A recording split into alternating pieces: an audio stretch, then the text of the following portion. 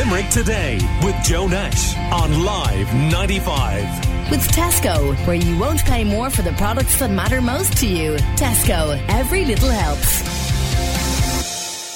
Now, it was Men's International Day this Tuesday, I think it was this week. Often, people are accused of not saying enough about men's rights in this country, in the world in general, that we're always defending women's rights. But there are organisations out there that do defend the rights of men and boys. Men's Voices Ireland is one of them, and they're holding a conference this weekend up in Dublin. Karen Strahan will be speaking at the conference about proposals to change the law in sexual assault cases, and she joins us on the programme this morning. Good morning to you, Karen. Good morning to you. Thanks for having me. Karen, you're a men's activist yourself, which is, I suppose, in some ways an unusual thing that as a woman you've chosen to speak out in favour of men's rights. Well, I think it's kind of an unfortunate thing that people believe that that's unusual. It is unusual, but you wouldn't necessarily ask a man who isn't, calls himself a feminist or fights for women's issues or, does the charity run for breast cancer or whatever, well, why would you do that? You're a man. Of course, the reason why he's doing it is because he has women in his life that he cares about. He cares about women in general. He wants women to do well. So that's really, it's unfortunate that it seems so surprising to people that there are women who would come out, to bat, to go to bat for their fathers, their sons, their brothers, their husbands, and their male friends. So, yeah. So tell me about the speaking that you're going to be doing at the conference. It's about the changes to the sexual assault laws. What is being proposed at this point? Well, there are some. I'm not too familiar. I've done some digging about the changes to proposed changes to Irish law, reasonable person standard, instead of an honest and genuine but mistaken belief in consent, things like that. It really kind of boils down to how those are implemented. I think that everybody can sort of agree that a reasonable person standard, just on the face of it, is perfectly fine. That you can't just have people who walk around and sexually assault other people and say, well, I honestly believed that they were consenting, when no reasonable person would think that. But it really boils down to how those are implemented, what the restrictions and limitations are. And one of the other speakers is going to be getting deep into that. I am actually going to be talking, sort of giving a primer on what not to do. I'll be discussing a lot of the changes that were recently made to Canadian sexual assault law. And some of the aspects of those changes have already been ruled unconstitutional by two judges.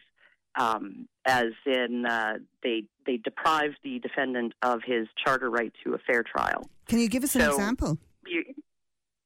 The prime example in the recent changes is that, and I don't know how savvy on the law your listeners are, but in a criminal case, the complainant, the accuser, is not the client.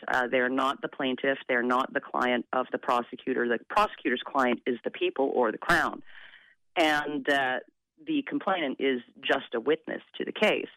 As such, they are not a party to the case. They are entitled to no information, no disclosure from the defense, no disclosure from the prosecution.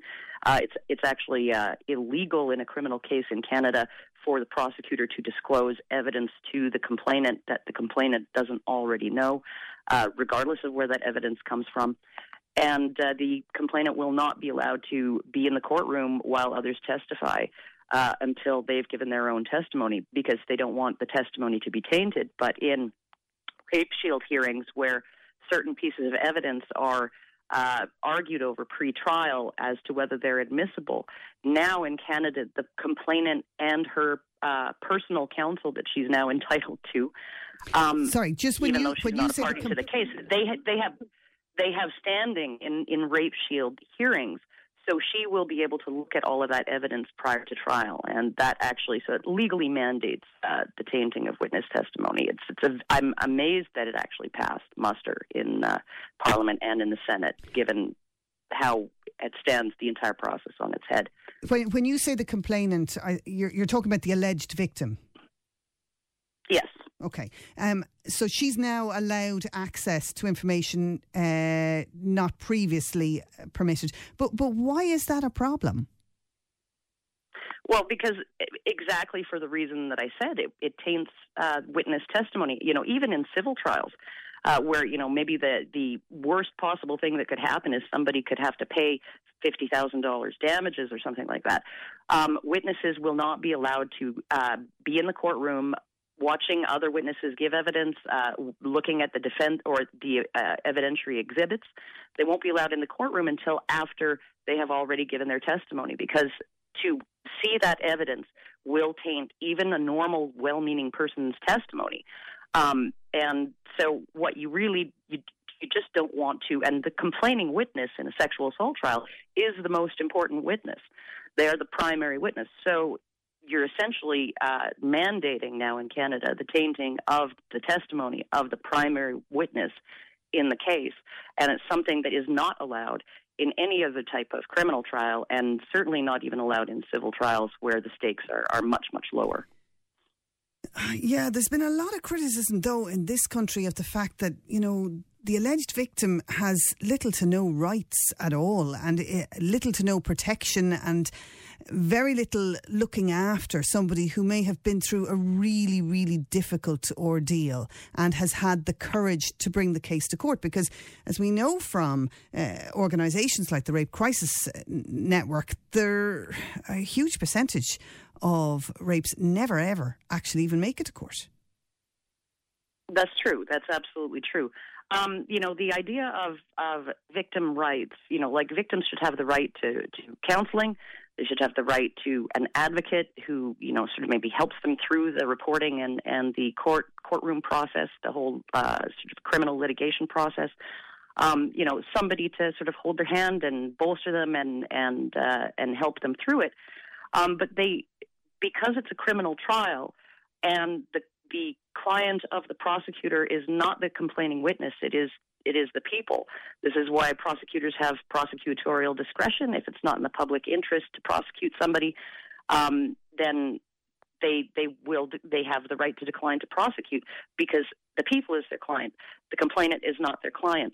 And so because the complainant, and it's unfortunate for the complainants, but complainants, because they are not a party to the case, they have no rights within the context of that criminal case. They are merely a witness. And I think that's one thing that most people don't understand, that any alleged victim of any crime is merely a witness to that crime and will be treated as such in a courtroom, regardless of whether they're the witness, the victim of a brutal beating or a burglary or a robbery or some other form of assault. They are only a witness. They have no rights within the context of a trial. So do you feel that if we try to give more protections to alleged victims, that this could result in innocent men being convicted? You're always going to have innocent men being convicted. I mean, well, there's actually very few men convicted of rape, because most rape trials end in a not guilty verdict, because most don't make it to court, and most end in a not guilty verdict because they are so difficult to prove.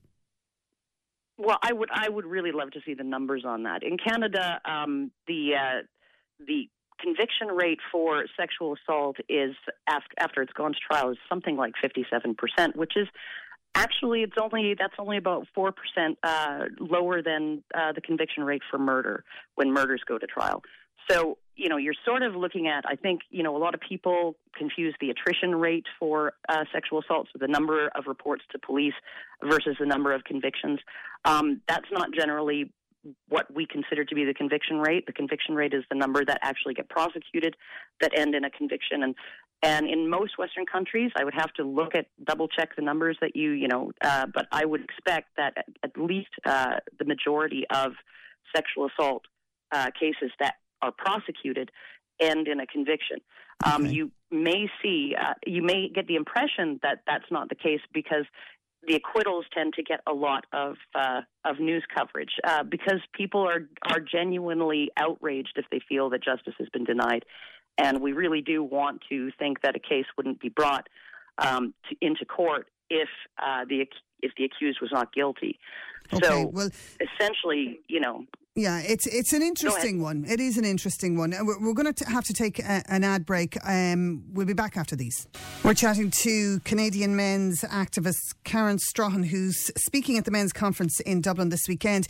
Karen, you mentioned the law around sexual assault has changed in Canada. We're looking at changing the laws here. It seems to be happening in a lot of countries. Can I just ask you briefly, has the whole #MeToo thing brought about all of this, and do you think it's gone too far in favour of women's rights against men's rights?